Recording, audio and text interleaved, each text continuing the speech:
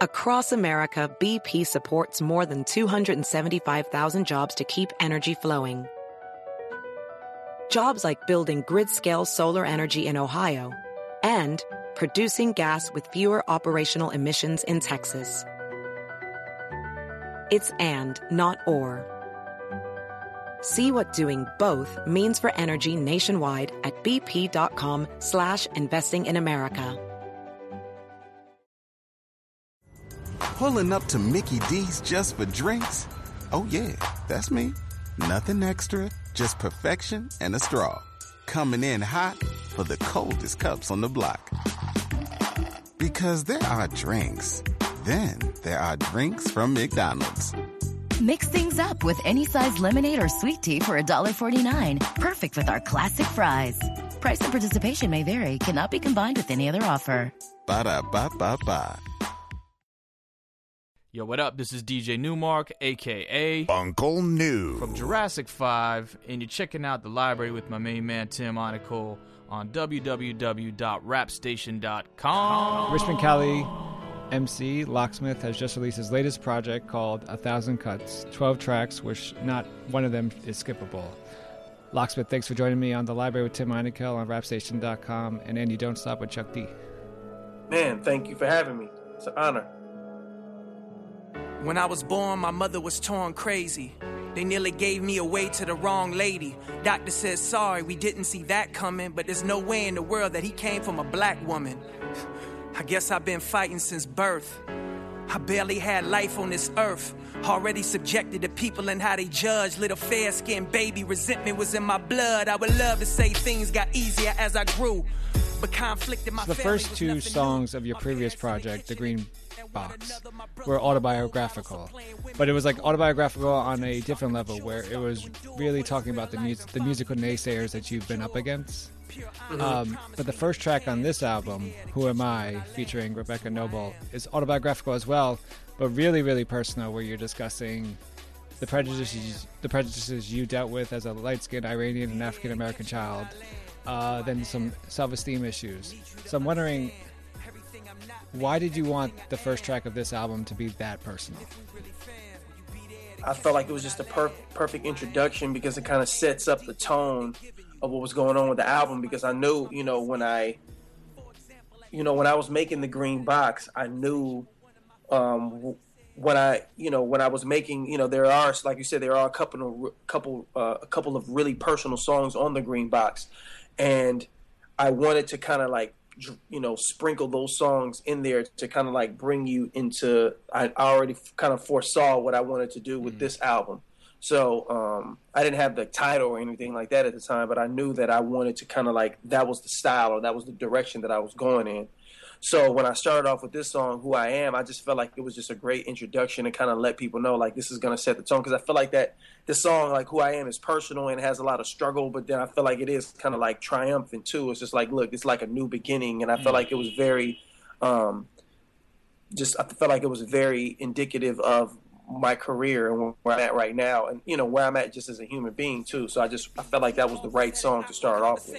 One of my fellow artists, he said, I used to rap just like you, but that was going nowhere. So to help my own career, had to switch it up, stressing he's one of my known peers. Then I realized he was projecting his own fears. Fear I had the courage of what he urges to be. So instead of showing love, he'd rather discourage me. And that's how people feel when they deal with uncertainty, and certainly would place the burden on any person but he.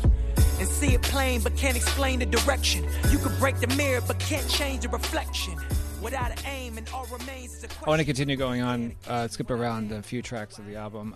Imperfect, featuring Jarrell Perry. I'm parked in front of this clinic, been waiting for 40 minutes. The girl that I'm with is in it, and recently been admitted. I play it cool, but I'm sick to my stomach knowing we did it. Sometimes I just wish she had it, though I never admit it. I get a text from my dude, telling me come and kick it. I'm passing time as I ride from the driver's side of her Civic, or maybe it was a Sentra. Honestly don't remember. What I do is the guilt, and religion says I'm a sinner. So tackles another tough subject. It starts out with you driving your then girlfriend to the clinic, making a decision about an abortion. Your lyrics are obviously come out as like a very, the supportive boyfriend who's doing what he needs to do. And then there's another track Why You Leave, which discusses the abortion as well, but from a totally different perspective. Yeah. And I don't want to ruin the surprise for, the listeners, because I think the way you ended in both songs, and that first song is really dope. Yeah. So I was just curious, how did this experience kind of change your life? And then why not have these two tracks back to back? Well, the song "Imperfect," that was actually the first song that I recorded for this album. Oh wow, okay. In this album, which is a lot of, which is different than all of my previous work. I didn't record a lot of songs. I just recorded basically everything that I recorded is on the album. I didn't record 30, 40 songs and then pick the best 12. I recorded 12 songs. And that was the 12 songs that was on the album because I felt like. I don't know. I just knew I had a story to tell, and I felt like if I really focus on what I'm trying to do, then I can tell that story in these amount of songs. And it was a challenge for me, and it wasn't like I set out to do that, but it just happened that way. And with that particular song, it's just it's self-explanatory. It's all based on my personal interaction and what happened, and that's everything pretty much about that story is true. It may not be exactly one I kind of when you're a storyteller, you kind of pull from experiences. So it's not that story isn't necessarily about one particular girl, but it may be my emotions and my feelings of different relationships that I've had. Okay. Although that situation is very true, but every emotion in that situation isn't necessarily true. I may have been bringing emotions from different past relationships and kind of tying it together. And then the song "Why You Leave" was one of the later songs that I recorded. And when I heard the beat, it just kind of felt like, yo, this would be awesome to kind of make it a continuation or a part two, right. And it just worked out that way. I'm like, yo, this is the perfect, this just fits perfect. And because sonically, that song is probably the only song which sounds very different than the rest of the album. I feel like the way the music is, because it's produced by the Heatmakers, who is known for producing Dipset and Kanye and stuff like that. And they have a very particular New York sample bass kind of sound, and that's probably the only track on the album that kind of has that feel. And I wanted to do that just because it was an honor to work with them. But I kind of wanted to throw a wild card in there that just kind of sounded different, Right. Lies, deception, stonewalls, females, put in front like a partition, a part missing, and break it down to they friend, but omit the details. Your story is played, so you should keep it love. I'm trying to play it cool and keep it decent, love. But you love what you do, so you should keep it up. You know that I'm speaking of, we was good.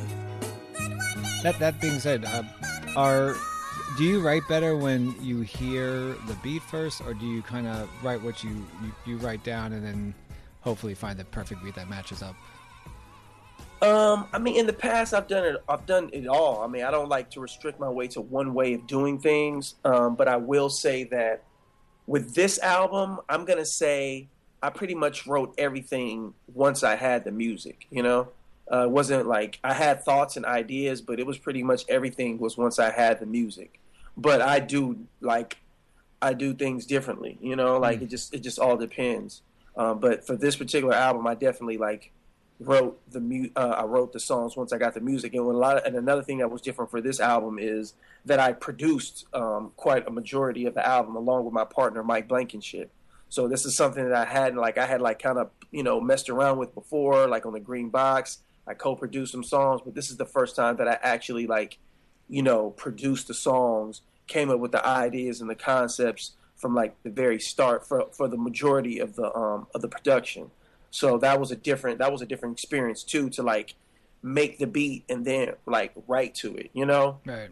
So it was kind of they were kind of happening at once. So for anybody that's an artist or producer, a lot of times artists are sometimes the best producers because they know how to ride the flow. They know how to ride the beat. So as I was, making the beat and, having live instrumentation, live, instrumentalists come in and musicians come in, I could kind of feel the tone of how I wanted to do things as the beat, is being made. So that was one of the great things about this album. And I have done that before with other producers, but this was, since I'm doing it myself, it's definitely more hands-on. Do you see that you doing that more so, I mean, in your future work? Or for sure. Yeah. For sure. We're speaking with Locksmith, new album, 1,000 Cuts. So, Locksmith, you recently asked your followers on social media to choose which video from 1,000 Cuts that they wanted you to shoot, and they chose Effin' Idols. Yeah. Fresh up off the runway, just flew into Houston, me and my cousin here till Sunday. Why you leaving Sunday? He said, Lock, let me explain. Everybody come here for the strippers, don't nobody watch the game, so we stand outside for 30. And that was shot and edited in less than 48 hours. Why do you think this track spoke to your fans? I think that song in particular, it's another song, it's a story, which 1,000 Cuts has a lot of, more than like my previous work.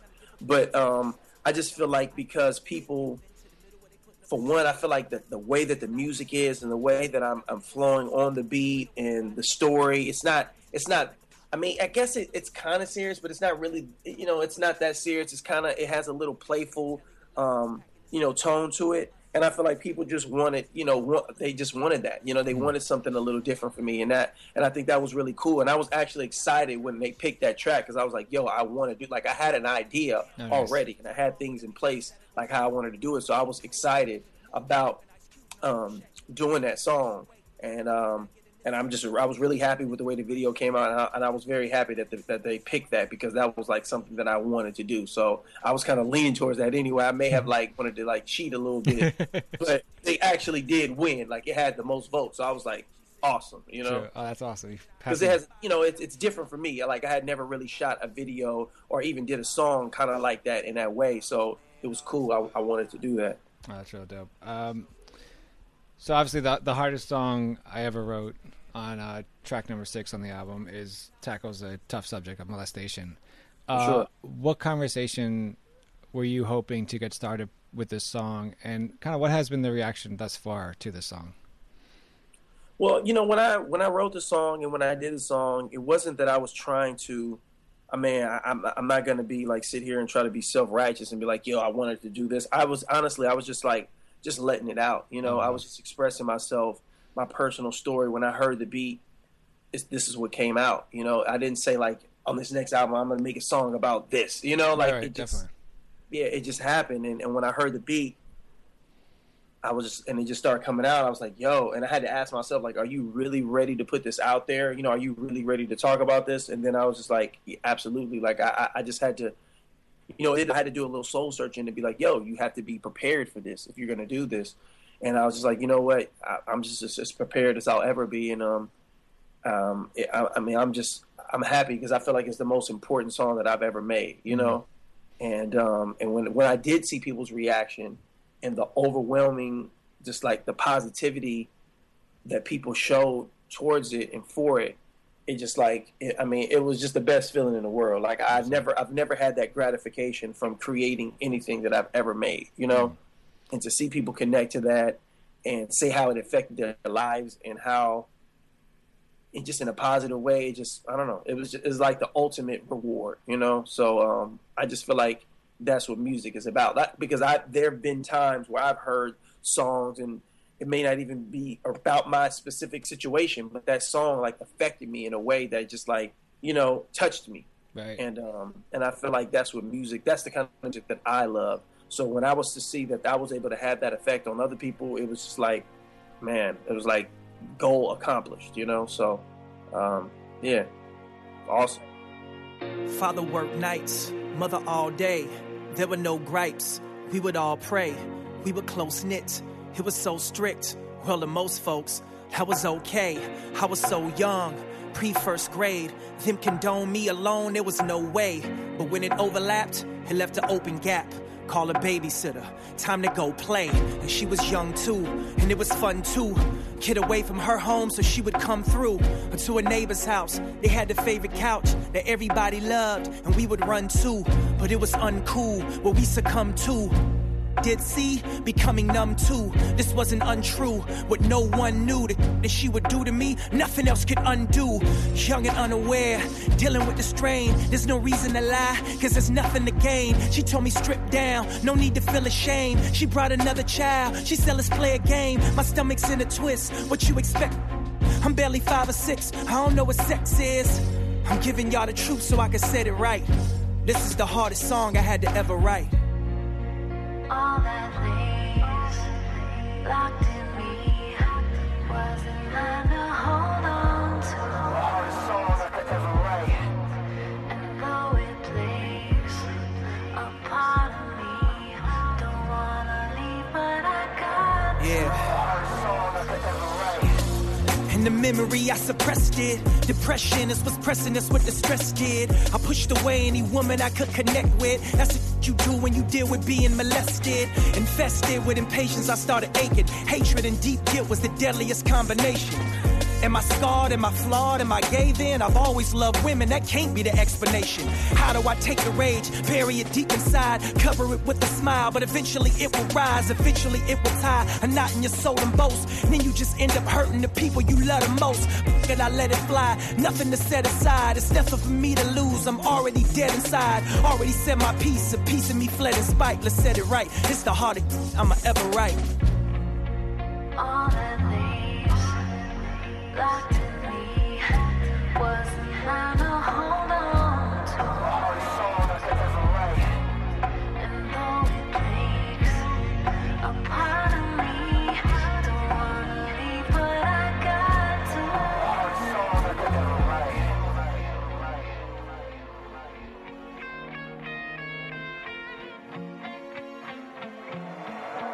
The hardest song I could ever write. Don't wanna leave, but I got to.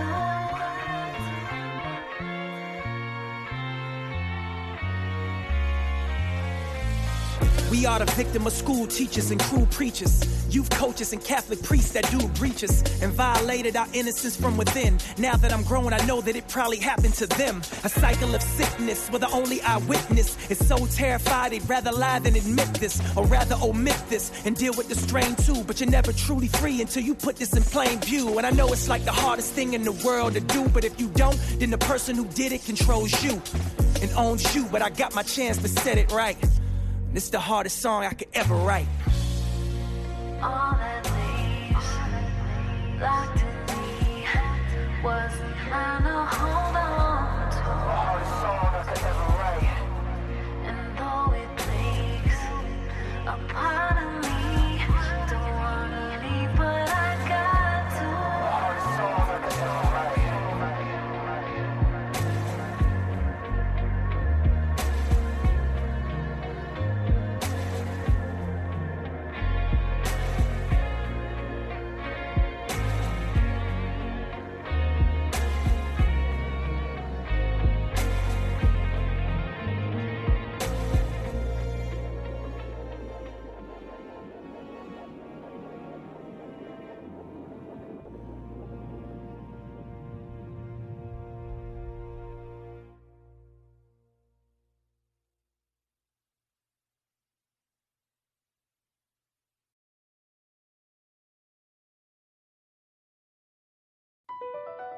BP added more than $70 billion to the U.S. economy in 2022 by making investments from coast to coast.